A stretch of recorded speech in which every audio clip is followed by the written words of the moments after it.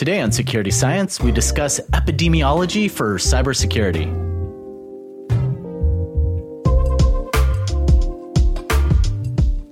Thanks for listening to the second episode in our Risk Measured series, where we discuss all the nitty-gritty, nuanced, and highly technical concepts for measuring risk as it pertains to technology. Today's topic should prove particularly interesting given the current world events, epidemiology, and how it relates to cybersecurity. Joining me today is everyone's favorite data scientist and soon-to-be cold-brewed coffee provider, Michael Roitman. How's it going, Michael? Pretty good. These keep sounding like just ads for my coffee company. Well, you're always doing something new each time, so I kind of got to plug it, right? I gotta stop doing stuff. Otherwise, this is just going to be a coffee spiel. Do you want to be sponsored by coffee company? That's what I've been quietly angling towards over time. Right. Let's talk about it offline. We also have a special guest joining us today. He's an expert in complex systems and network science, covering a vast range of topics, including infectious diseases, forecasting and predictive modeling, disease genomics and transcriptomics, outbreak surveillance, and decision-making under uncertainty. It's my pleasure to welcome Assistant Professor of the Network Science Institute at Northeastern University, Samuel Scarpino. Thanks for joining us, Sam. Yeah, thanks so much for having me. I'm glad to be here. And I know you get a lot of questions around COVID. We will try to not ask you about COVID on this podcast. I can't promise anything, but that's the goal from my side. Well, I thought I was here because of some issues I've been having with my browser. Is that not what this is for? Oh, Michael does the IT help desk after the podcast recording session. Okay. All right. Well, that's your payment for being on this podcast. It's Absolutely. IT help desk. So I'm going to start off the podcast like we do pretty often with some of these complex topics with a probably completely out of whack definition of what is epidemiology. So according to CDC, epidemiology is the study, scientific, systematic, and data-driven of the distribution, frequency, and or pattern, and determinants, so the causes and risk factors of health-related states and events, not just diseases in specific populations. Sam, what does that actually mean?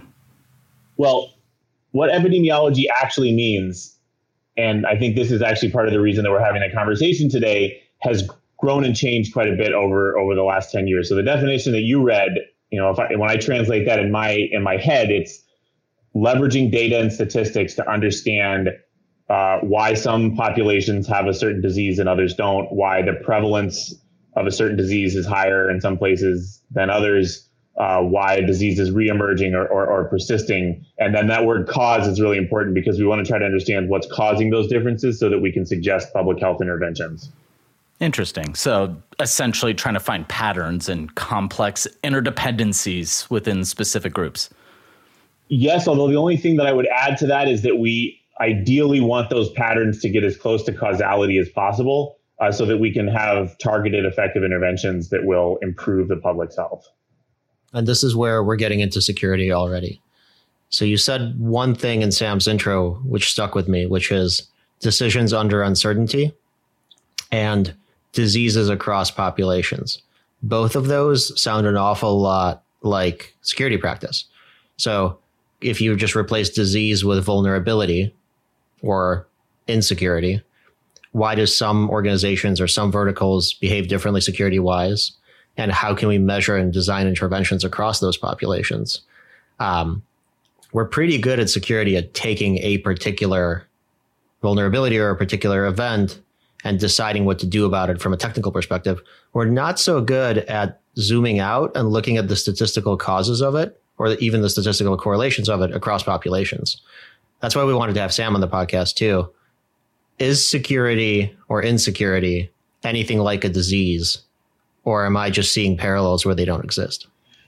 No, I think that there are a lot of similarities. And that's actually one of the things that I'm really excited to talk about today is whether those similarities are superficial. And I don't mean that in a negative way, but whether they're superficial or whether they're actually foundational in the sense that some of the same kinds of things that might make a particular population of individuals or a particular office building, for example, more vulnerable to a COVID-19 outbreak, whether some of those same kinds of patterns would apply to the way in which the technology infrastructure for a particular organization maybe, or the technology practices or policies maybe could make an organization more vulnerable to particular kinds of security issues.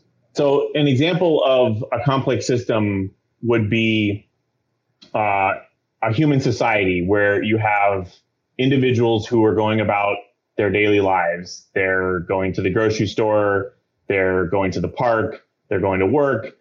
But the way in which a disease is going to move through those populations might be very difficult to predict just based on having some understanding about the way individuals decide to go to the grocery store, or the way individuals decide to go to a particular office building or take a particular route to work. And so this idea of, even if you understand a lot about the component parts, the resulting behavior of the aggregate system is often very difficult to predict. Could you give us a good example of like a model, or how you would model a complex system like that? I know you, we were talking earlier, and you used the example of power grids and how they're, a lot of people like to, systems analysts, things like that, like to analyze how power grids and power failures can materialize through systems, because they're not as easy to predict as you would think from the outside. Right. So, and actually for power grids, in some ways are easier to predict than other things that we might think about for complex systems. And so the reason the power grids are a really kind of classic example is that you have this physical network structure that describes the connectivity between, substations and transformers and telephone poles and all the wires that are connecting our houses to each other, and back to the power generating sources. And if there's a blackout and you want to predict where the next blackout is going to occur in the power grid, it's often very difficult or impossible to do that just based on the understanding the physical connections between the different substations, between the different telephone poles. You actually have to layer on top of that a physics model of the way electricity works and how electricity is going to flow through a network after there's been a perturbation. And so this is very common across lots of different models of complex systems, where we need to understand something about how things are connected to each other, how human social networks are formed, how the connection between different Internet of Things devices arises, but then also how the dynamics of anything that we're interested in is going to flow across those networks. And so whether that's a hashtag trending on Twitter or whether that's a virus, we need to understand both the connections and how things move over those connections in order to start to make reasonable predictions about what's going to happen. Interesting. So that's a lot of data sources. Yeah. Are there situations where just having one or the other yields something fruitful, or do you usually need both? I would say that that's often a research question that people are very interested in, and is quite often an active area of debate amongst scientists and practitioners. So I might tell you the reason I can't predict the next location of a blackout is because we have to have both the physical structure of the connections between the power sources and also a good physics model of the way electricity works. Well, we understand quite a bit about the physics of electricity, so we know that's the right answer. No, I'm putting scare quotes. You can't see them, but I'm putting scare quotes around no. But if we didn't understand as much about electricity, maybe you would come back and say, well, if you just had information on all of these new solar panels that we put up that maybe aren't in your data set, maybe then your prediction would be good. And so not only is there a lot of debate kind of from a theory of knowledge perspective or a philosophical perspective or a complex systems perspective about whether you could predict with only the physical connections and or only the dynamics, it often then becomes an argument about, well, how do we really convincingly say it's a bad prediction without both of them, as opposed to just a missing data problem? Okay. So tracking and trying to create an analog to security, and cheating a little because I've read some of your work, are there systems for which we can't issue predictions? Well, first, I would say it depends quite a bit on what we mean by a prediction, right? So I can certainly make a prediction, especially if you're not going to evaluate it, right? So like if there's nothing on the line, I can make all the predictions that I want. And then even if I was going to make a prediction, right? Like let's say I'm going to make a prediction about whether the next coin flip that Michael does is heads or tails. And so is Dan. And, but Dan's going to lose $50 if he's wrong, and I'm going to lose 10 cents if I'm wrong. We may have very different thresholds for error in our predictions under those different settings, right? And so one of the things that we try to formalize is how we actually make those decisions, given that the accuracy of the prediction or the necessary accuracy of the prediction is typically dependent upon what decision you're trying to make and your own risk tolerance. Okay. I think a lot of security practitioners probably laughed at no cost to a bad prediction. I know Dan and I both did. Yeah. That's because in security, every decision or action you take either has a cost or some huge cost if you made the wrong one. So I'm thinking about making predictions on the defender side, getting really tactical here. This is what we do in security when we try to breach ML. We try to predict a type of malware. Maybe it's polymorphic and it's changing and a new strand will come out, a new exploit will come out for a vulnerability. But what we're really doing there is we're predicting attacker behavior. There's huge payoff functions to that, right? If you're really good at it, you can save an organization billions of dollars. If you're bad at it, you might waste resources by having somebody remediate tons of vulnerabilities that don't end up mattering at all. But security is actually a game between an attacker and a defender. And in our case, unlike the CDC definition of epidemiology, our disease vector is actually a sentient opponent. It's somebody who's thinking and making predictions on their own. To them, there isn't any cost to a bad prediction because they rarely, if ever, get caught. And when we're talking about something like writing an exploit, you never get caught, right? You can spray and pray across the internet all day and fire off an exploit against every box connected to the internet, and you might make some money that way. There's no cost to being wrong in that scenario. So I'm wondering if that's a pretty unique system or if that's something that we've thought about before, where you've got two folks who are building models of the opponent, and one has a really high cost and one has a really low cost. Attacker asymmetry would be the SEO search term we want Google to mention when transcribing this podcast. Well, there's certainly an analogy on the infectious disease side, right? And so you think about COVID-19, and it's a little bit challenging, I think, to get the terminology right. And so I'm just going to I'll be a little bit loose with apologies to any evolutionary biologists that are listening, but there's relatively little to no cost to COVID for an individual virus dying. And let's just set aside the fact that I'm saying a virus is dying and not talk about whether they were alive in the first place. But there's basically no cost to an individual virus dying. To the human population, we'll just stay at the population level. To the human population, there is a cost, often a very high cost, certainly an emotional and societal cost to an individual dying. And then once we start getting into much higher numbers, there's still probably little cost if 1 million viruses die, and there would be a massive cost. And there has been, when you have, hundreds of thousands of individuals dying from a disease. And so I do think that you often find these kinds of asymmetries, and those are really active and interesting areas of research in evolutionary biology and complex systems, which is like what kinds of evolutionary mechanisms do we see arising in human defenses against viral pathogens where the asymmetry between the cost of an individual losing is vast. And I think also to your question around modeling complex systems, those are one of the areas where we look for simplifications, right? So, and I would assume that there's probably a similar analogy in the security space, is that you want to have a model that's as complex as necessary, but no more, right? Like I'm paraphrasing a famous quote, because we want to try to, and this is going back to the epi side, we want to try to understand what's going on, what's causal, so that we can actually intervene. And again, we could probably have a different conversation around whether you need to actually understand causality to make good predictions or not. Maybe you don't.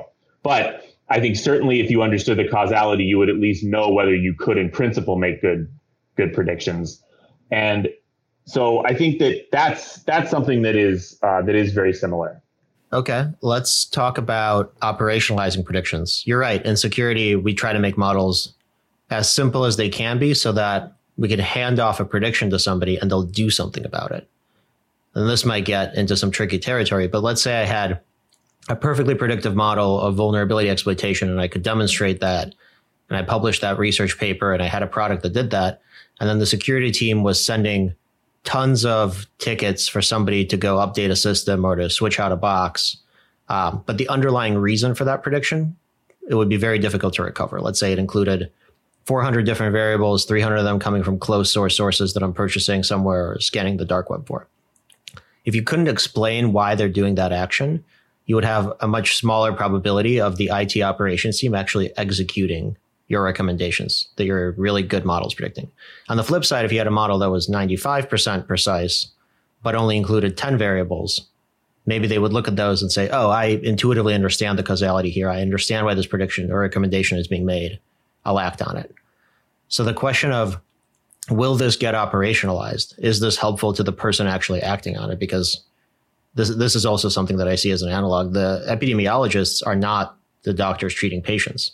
They're not even the patients themselves. They're making statements about the population as a whole, and then hoping that those recommendations and policies and interventions get undertaken. I think security works the same way. We just don't think of it that way. We're making recommendations to a gigantic IT organization and then hoping that those take hold. I'm wondering if you found in epidemiology methods, practices, modeling techniques that make recommendations more likely to actually get taken or followed. That is certainly one of the biggest challenges in the public health space, is translating what we learn from the data into actionable policies that will be implemented and followed. We've seen this with COVID-19, right? That it was initially a scientific challenge to understand the benefits of mask wearing. And then after we understood the benefits of mask wearing, it became a very complex policy problem to try and convince individuals to wear masks. And part of the reason why, right, is it's not very much fun to wear a mask. And so one of the things that we saw right from the beginning was that we were using the same kinds of mechanisms to try to get people to wear masks that we know don't work for analogous efforts like we've seen with safe sex, right? So it's well known that you can't shame people into wearing condoms more often. And for masks, we saw the same kinds of things, right? And so there are lessons that we can learn, but oftentimes it's been done through sort of a trial and error process. And then now we take something that we know in sort of a quasi Bayesian way. We take something that we know works for something that is a little bit like mask wearing, and then we try those same policies out, on the mask wearing side of things. That makes sense. That reminds me of a trade-off in security between security, functionality, and usability. That triangle is kind of canon in security. A mask seems to fit really well into that, but any security policy isn't really something people want to be doing. It trades off with either functionality. How sweet would it be if you never had to log into anything? You just show up to the site and can use all the functionality there. Or it trades off with some of the functionality. Let's say you blacklist a bunch of websites so you can't access those and you can't use your browser to go to the dark web.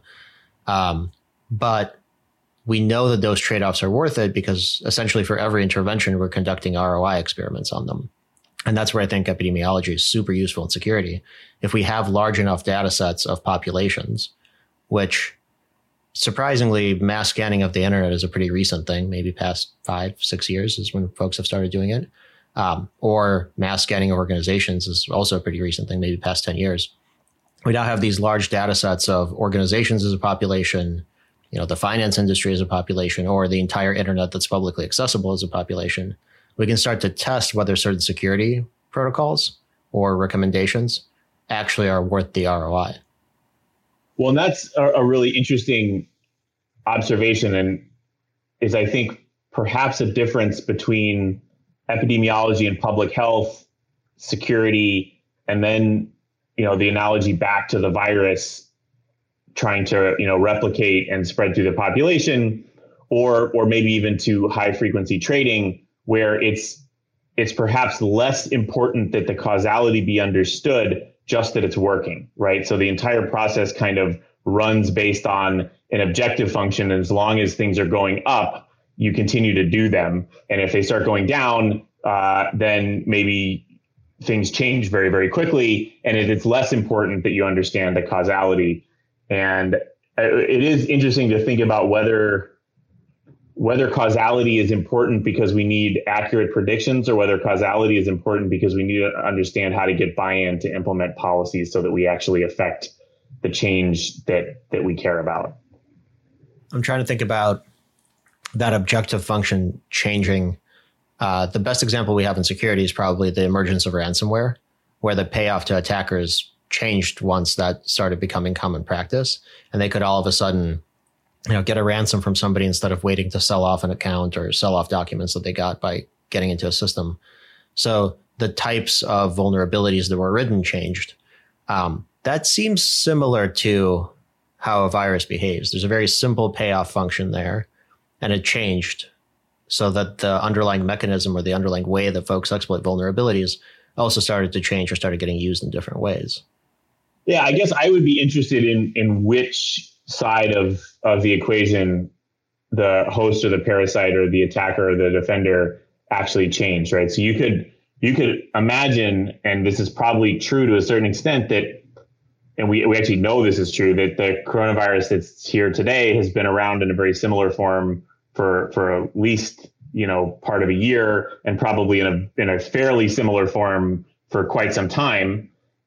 There are pretty constant exposure of coronaviruses, novel coronaviruses, all over parts of the world that are happening regularly. We know, for example, with HIV, that there were probably regular exposures going back decades and decades before it took hold. In the U.S. with the coronavirus, we see that the strain that's here now probably showed up in February, was not the one that originally came. It's the same strain. It's not the same introduction as back in January. And the question really is whether there's something about the way that the hosts are behaving that changed, or whether there's something about the virus, or, and I've used 3 different examples that illustrate all 3 of these, the host, the virus, or just bad luck, right? And sometimes that's the really hard part for all of us is our brains are wired to see patterns, even if they're not there, is also convincing yourself that the reason that we're seeing coronavirus now isn't just because of it's been a waiting game for 10 years and, it finally came up tails. Right. Low probability event actually occurring, causing the big security breach, even though you had a really good security policy and we're fixing all the high probability vulnerabilities. Happens all the time. That's right. That's right. And then you end up switching your entire security policy because you got unlucky once, right? And but I guess I was thinking on the ransomware side is, I don't know how effective that would have been even 5 years ago, but now we are certainly in a situation where people have vast troves of highly valuable, sensitive documents that exist exclusively in digital form, and that by taking over those systems, you could extract a very high price and often have people not want to admit that it happened. And I don't know if that scenario is as likely to be true across nearly every organization 10 years ago as it is today. Well, and there's some unintentional technologies that related to that proliferation as well, right? Like, would this be possible without the emergence of cryptocurrency, for example, right? A way to wash and transfer this kind of digital funds that may not have existed before, roughly 8-9 years ago, right? So how do you control or identify some of these like unintended consequences that really do change the dynamic of some of these models? Yeah, well, I'm thinking back in high school, we used to play a game called sort of Tall Tales, which is like almost everybody was going to say something that wasn't true, and you kind of had to guess who was telling the truth. And so I'm going to do that right now. And what I'll say is that there are many other things that have changed. And one of them is related to Michael's earlier point about, sort of ease of use and installation versus security, right? So like I started using Zoom because nobody had to install anything. You just click on something and it works for everybody, instead of no one being able to sign into whatever video conferencing platform we were using back then. And we know that introduced so many security vulnerabilities. And I think probably even those of us like me who don't really even have an armchair understanding of security realize that this thing probably wasn't a safe way to be doing business, but it made our lives easier. And we've got this fierce competition over video conferencing. And one way to win is to make things super easy and frictionless, even if you lose on the security side for a little bit before the Michael Reutmans of the world catch up to you. And so that we have had that push, right? And so maybe there are just such a large diversity of ways in which an attacker could gain entry to one of these companies and take over a computer that didn't exist before. And so maybe where you could have, an IBM patching your whole system fairly successfully 10 years ago, that's just never going to happen in most organizations now. And so not only do you have mechanisms like cryptocurrency, but you also have the proliferation of security vulnerabilities through all of these apps and everything that we have installed on all of our different devices. And that's the complex systems piece there, right? Is like, how do we understand the way all of these different pieces are sliding together to generate the massive growth in ransomware? And then if we actually care about intervening, how do we figure out which one of these things or which combination of these things is actually the cause? And so we don't shut down the Zooms, because really the issue is the cryptocurrency. In fact, it's all of the above. And so you've got to target everything or you're never going to make progress. I mean, one way that this is all coming together too is that COVID-19 is changing the way people work too. Work from home being proliferated to organizations that might not be used to it is introducing an entirely new attack surface and an attack vector. And that's changing the system too. So to bring it all together, maybe more semantically than we like, the epidemiology is also affecting the security of certain systems and certain vulnerabilities. I want to take a second and move back up the chain to something I think about very often, which is day zero. Day zero for vulnerabilities is when we first find out that they exist. And at that time, usually all we've got is a description, a document that somebody wrote up saying, hey, there's a vulnerability here. I've given it an identifier. This is some of the mechanism. This is some of the software defects. Good luck. Of course, over time, we built detection signatures. We built protocols around them. Scanners will find them in systems when you run a scanner. IDS signatures will detect if somebody's attacking it. People will write exploits. There's a whole life cycle that happens. But I really care about day zero, because if I could, at that moment, tell you this one's going to be an important one, go remediate it, I am now using epidemiology, really, but I'm using security analytics to be steps ahead of the attacker instead of just responding to them. I mean, why do you think the whole rest of the world, for the most part, is doing better at COVID than we are, right? So like the genome of the virus was published by the Chinese moments from all practical purposes after we discovered these unidentified pneumonia cases in the seafood market. And immediately governments, NGOs, businesses around the world started building molecular diagnostic tests to screen for COVID-19. And in the United States, our strategy was, well, if we don't test, then it won't be here, right? And I'm sure there are companies that have that security policy, right? That like, if we don't ask Michael, nothing bad will happen. But like, we know that doesn't work, right? And so I think the analogy there is real. What's interesting about that analogy is you might have the best analytics practice in the world, but if you're assessing every vulnerability once the data is already available about it, if you're not doing anything predictive, if you're not actually using some of the more sophisticated analytic techniques that have been developed over the past 20, 30 years, then even still, you might be fighting an exponential battle and way too far behind when you're reacting to vulnerabilities instead of proactively getting them out of your system when you know very little about them. Absolutely.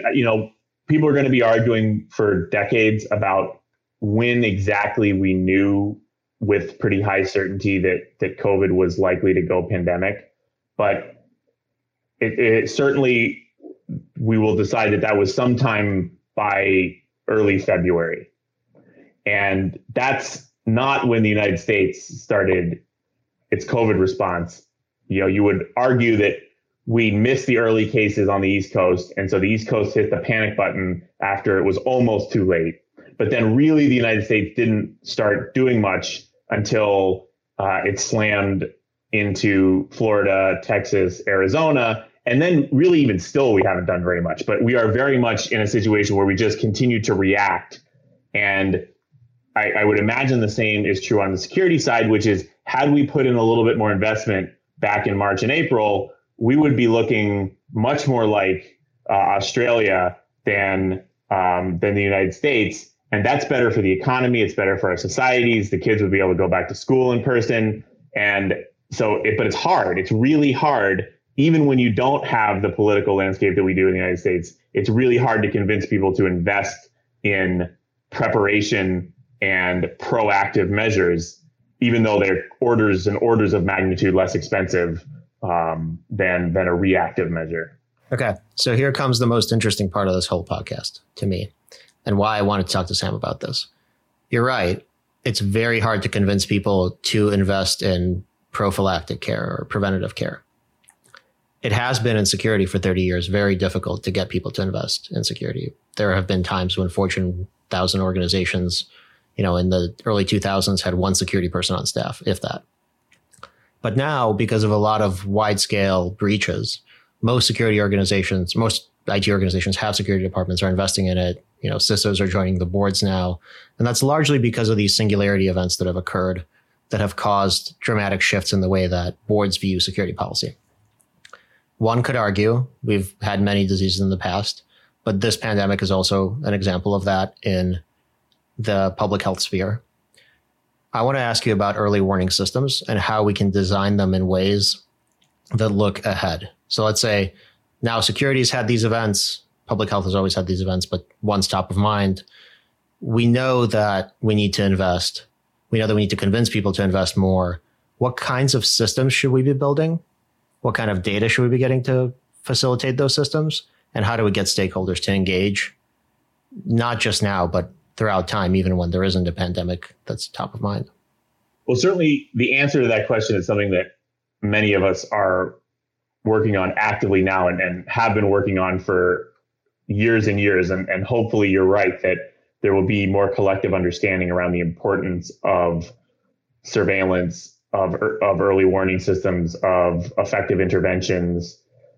I do think that a big part of the issue on the pandemic side is that a lot of our collective wisdom is around influenza, where we sort of expect that we would be able to have a vaccine within 6 months. And we know for influenza that because of the way it spreads through the population, it's very hard to stop flu until there's a vaccine. It just marches along too regularly.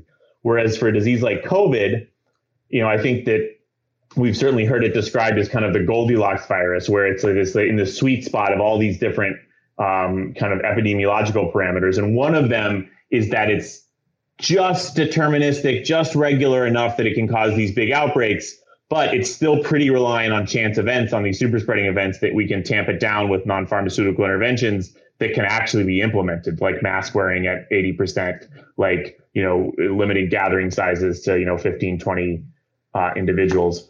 So I think what it's going to take to convince individuals is, first, convincing individuals that there's something we can actually do if we're right about the early warning. And obviously on this, not obviously, I'm saying obviously because I don't understand security as well as I understand epidemiology. Maybe anytime you hear me say obviously, that just means that I don't understand whatever I'm getting ready to say as well as something else. Obviously, on the security side, there's a lot more you could do with an early warning system, or at least that would be the conventional wisdom. But I think now we understand on the infectious disease side that there is a lot more that we can do if what we want to have happen is to prevent a whole-scale lockdown like we've experienced globally, right? We can have really effective, low-cost, high-throughput screening that can, lead to case isolation. We can have mask wearing. We can have all kinds of different targeted interventions that are going to allow us to minimize the costs of an intervention. However, I do think the other piece is actually figuring out how to generate those warnings. And that's something that we've struggled with for a long time. So you can find papers back to the 1980s showing that individuals in West Africa have antibodies to Ebola. And that doesn't mean Ebola was spreading in Guinea, Sierra Leone, and Liberia prior to the outbreak in the 2014-15 period. but it means that there was risk there. Either individuals are going to areas with Ebola and coming back, or there had been introductions, but the risk isn't zero. You think to the 2009 H1N1 pandemic, we are laser focused on wild bird flus because those are highly pathogenic. It's your H5N1s, your H7N9s that we hear about, but that's not where flu jumped from. Flu jumped from pigs in Mexico, and Mexico wasn't even really on the surveillance map for influenza. But we've known for decades that pigs are an important evolutionary intermediary for flu. So part of it is actually building those warning systems that generate enough true positives without generating too many false positives, so that we're not in the Homer Simpson, everything all right, and people are listening, coupling those with interventions that people will actually get behind that we can do something about. And hopefully we're going to coalesce around that. So what's the best bang for our buck? Well, I think two things. One of the things that Michael's probably understood about me, because we've known each other for a few years now, and I think people find out pretty quickly, is that I get like super obsessed about something. And the thing that I'm super obsessed about right now is wastewater surveillance. And that's because even if you can't transmit COVID from feces, you're still shedding evidence of your COVID infection in your feces, in your urine, perhaps. And that goes through the wastewater systems. And we can detect that at low cost. And because it's not a clinical diagnostic tool, it does not have to have FDA approval, because we're not diagnosing anyone with anyone. We're just looking to find out if something is there. Looking for the signal. That's right. And so you imagine in Boston, it probably doesn't matter too much if we have a wastewater surveillance system right now for COVID, because we know it's here. Now, you might say if we had a really sophisticated system that would still be a lot less expensive than a lot of the testing we're doing, we could narrow down to exactly where the COVID is. I mean, we could, in the end, have like smart toilets that were telling us, everything we're shedding as we're going to the bathroom. But you think about the places of the world that have eliminated COVID. Like, what if we had a wastewater surveillance system for a whole bunch of infectious diseases in all the airports hooked up to all the toilets? Now, we couldn't say who had it, but we could certainly say if it's moving through, no pun intended. And this is also a place where I do think we could start. A lot of this is like, how long is it going to be till I say deep learning? Here it comes. Like, deep learning is really good at pattern recognition. You could convince me that you could build a pattern recognition system that could look for novel viral pathogens that could be a risk. And we could set that up in a wastewater surveillance system and start the screening process going. And so, but those are the kinds of, and maybe let's just think about this as an analogy, but these are the kinds of things that we need to be thinking about. Low cost, easy to implement, passive. In this case, it's not maybe as critical that the false positive rate be super low, so long as we have enough people in the middle to be able to kind of make some executive decisions around whether we care about the alerts or not. So low cost, passive decision support systems that work as early warning. That's right. We're thinking about this the same way. I think security is really similar too. There's a lot of metadata, and that's what wastewater is. It's metadata about individuals that will generate great results and great predictions about vulnerabilities without identifying any individual company, organization, or machine. But that metadata has largely been discarded by the security industry because, just like in healthcare, you can't medically bill for metadata. You can't remediate a piece of metadata about an organization, but it turns out to be a really great leading indicator. This is awesome because you've just done the other side of Jon Snow's cholera epidemic. Instead of the drinking water, it's the wastewater. And you're using that as a signal for the spread. Well, what's really interesting is that the individual who I'm collaborating with this on at Northeastern University, Professor Amit Pinto, his research area is into drinking water primarily. He's retooled a bit to work on wastewater with COVID. But one of the things you might imagine is like, what if we had passive surveillance systems set up in Flint, Michigan, looking for lead contamination in drinking water? And even if we didn't have low cost systems for looking for lead contamination, I'm sure that the microbial community in the water is different if there's a heavy lead contamination than if there isn't a heavy lead contamination, right? And so that's the other reason why this, like, the high volume of data, low cost systems then you can play the pattern recognition game, right? Like even if I couldn't tell you that there was a lead problem in Flint, I could surely be able to tell you that the water for the last 6 months, and hopefully this would have been 10 years ago, but the water for the last 6 months doesn't look like the water used to look 6 months before that. And we need to have somebody come out and figure out why. Interesting.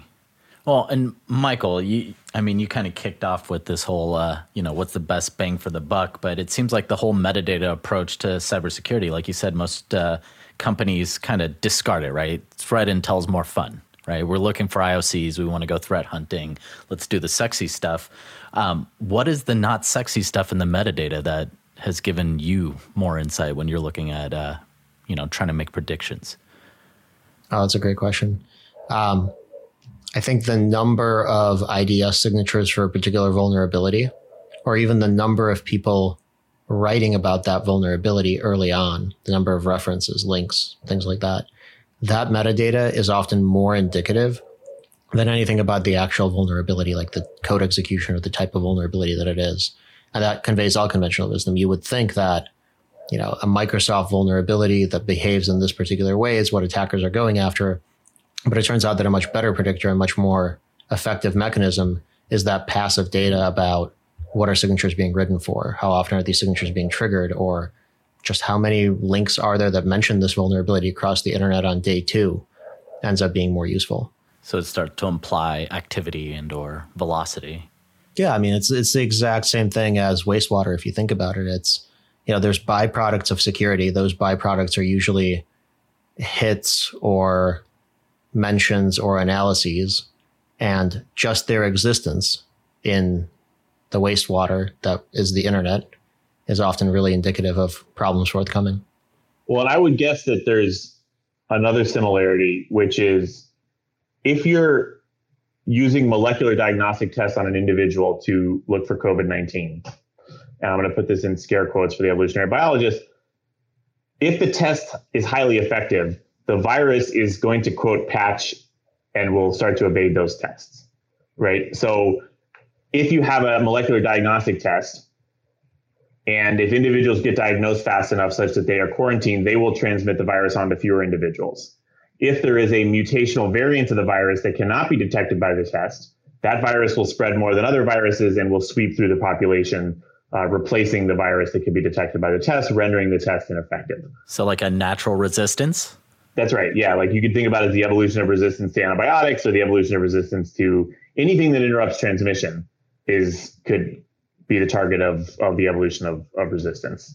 So on the infectious disease side, one of the benefits of the sort of, quote, metadata surveillance is that it is more likely to be effective for longer periods of time. So it's not one problem is it's not effective for intervention, at least in the way I've described it. It's much more effective for detection, surveillance, what we refer to as situational awareness in the public health side. And so there are trade-offs, right? So one reason you don't use antibiotics too often is you don't want to have resistance evolve. One reason we might not want to use too much in the way of active testing is you don't want resistance to evolve. And so you want to mix between this high throughput, always on passive surveillance that we're less concerned about resistance evolving to, with your superpowered interventions where you want to use them and have them be highly effective. And obviously molecular diagnostics is somewhere in the middle between wastewater surveillance and antibiotics. We can deploy pretty broad scale molecular diagnostics. We have lots of ways of avoiding resistance by targeting multiple parts of the genome, et cetera, et cetera. But I would assume there's probably a similar analogy in the security space with the benefits of leveraging metadata. Yeah, you just leave the systems vulnerable that hold the patents that aren't that valuable, and then let attackers continue to harvest those. Or you make them look really valuable, right? So you train, and here's the deep learning coming in, you train a neural network to write file names of beneficial sounding patents and fill up hard drives with those and just leave them on the side of the road, so to speak, and see what happens. That is a strategy. Honeypots are around for a while. Banks even set up accounts with large dollar amounts that don't actually belong to anybody just to see if people will start to siphon that money or wire transfer it out. Yeah, that makes perfect sense. I mean, you also want to you don't want to change the system too much. It becomes a wicked problem if you're constantly telling attackers to shift their mindset and innovate faster. And then you're moving in a very quick OODA loop that you might not want to be moving in. You might instead want to say, great, Adobe Reader is continuously vulnerable to some things. We can build mitigations on the back end and leave this vulnerability open because we can detect it passively. Well, that's the other reason why we need continuous always on data, is that even if we've built a model that gets the causality right today, the causality might not be the same tomorrow. And that's because these systems are evolving, either because they're actually evolving by natural selection, as happens with pathogens like COVID, or they're evolving by analogous methods in terms of the predator-prey dynamics that happen between attackers and defenders in the cybersecurity space. But because, as you said, the rules are shifting, the landscape is shifting, your understanding from yesterday doesn't necessarily mean that you're going to understand what's going to happen tomorrow. And you have to continue to gather data, retrain, reevaluate, and adapt as the system shifts. And so if anything, one of the things that we need to do a better job of on the EPI side, and this is work that we've been very active in, and I suspect is something that Kenna and you are very active in, Michael, given your sort of philosophy around data, is that part of the value proposition around data is that if we can be sure of one thing, it's that tomorrow will be different from today. And if we're not gathering data, we're just not going to be prepared. Yep. I think until you said in the EPI community, it just sounded like a pitch for the kind of data analysis that I think is right in security too. You know, if you score a vulnerability once, that's not very useful to anyone, because by the time an IT operator is actually looking at that system, everything has changed. The attacker behavior has changed, the payoff functions, what that vulnerability can be paired with, what intelligence exists about it. Both the data pipeline needs to be real time, that passive or active collection, and your model needs to be real time and reactive to the global changes in what people are doing.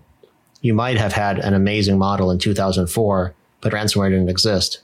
And so the best threat intelligence, best model built back then isn't going to give you great predictions today. No, I guess it's like, don't listen to anyone over 40 that's not a Forbes 30 under 30 or that didn't train their model in the last 48 hours, right? Like, you know, you really have to have this continual refining process, this reevaluation, this always on surveillance, because things are going to be shifting. And in fact, the better you are at intervening, the more important it's going to be that you have these real-time data, because we know that the attackers are going to find a route, because as you said, going back to the virus analogy, the cost is so low, right? And so you're never going to be able to stamp out all possible attacks. You're never going to be able to stamp out all possible viruses. We cannot prevent the next COVID from finding its way into a public market somewhere. We can, and it is an imperative that we prevent COVIDs in the future from becoming a pandemic. And that's where the data come in. That's where the models and the predictions come in. And I, again, expect that it's not really just an analogy on the security side. It is very, very similar in the sense that you're never going to be able to stop all attackers from trying to attack or plug all vulnerabilities, but you can certainly prevent entire or work very hard to prevent entire organizations from going down for weeks because they let an attack get out of hand. That's right. You cannot fix all vulnerabilities, but you can certainly strive to fix the ones that are actually causing risk to an organization if you have the right models and if you're updating them fast enough.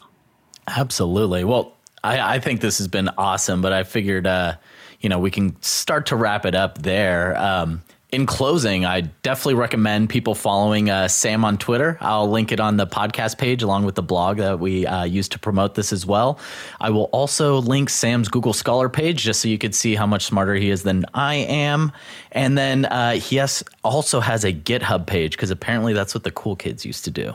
So we'll link all that so you can follow Sam and see what he's up to. Other than that, check out Kenna Security and KennaResearch.com to follow the podcast. And if you need anything, feel free to reach out to any of us on Twitter.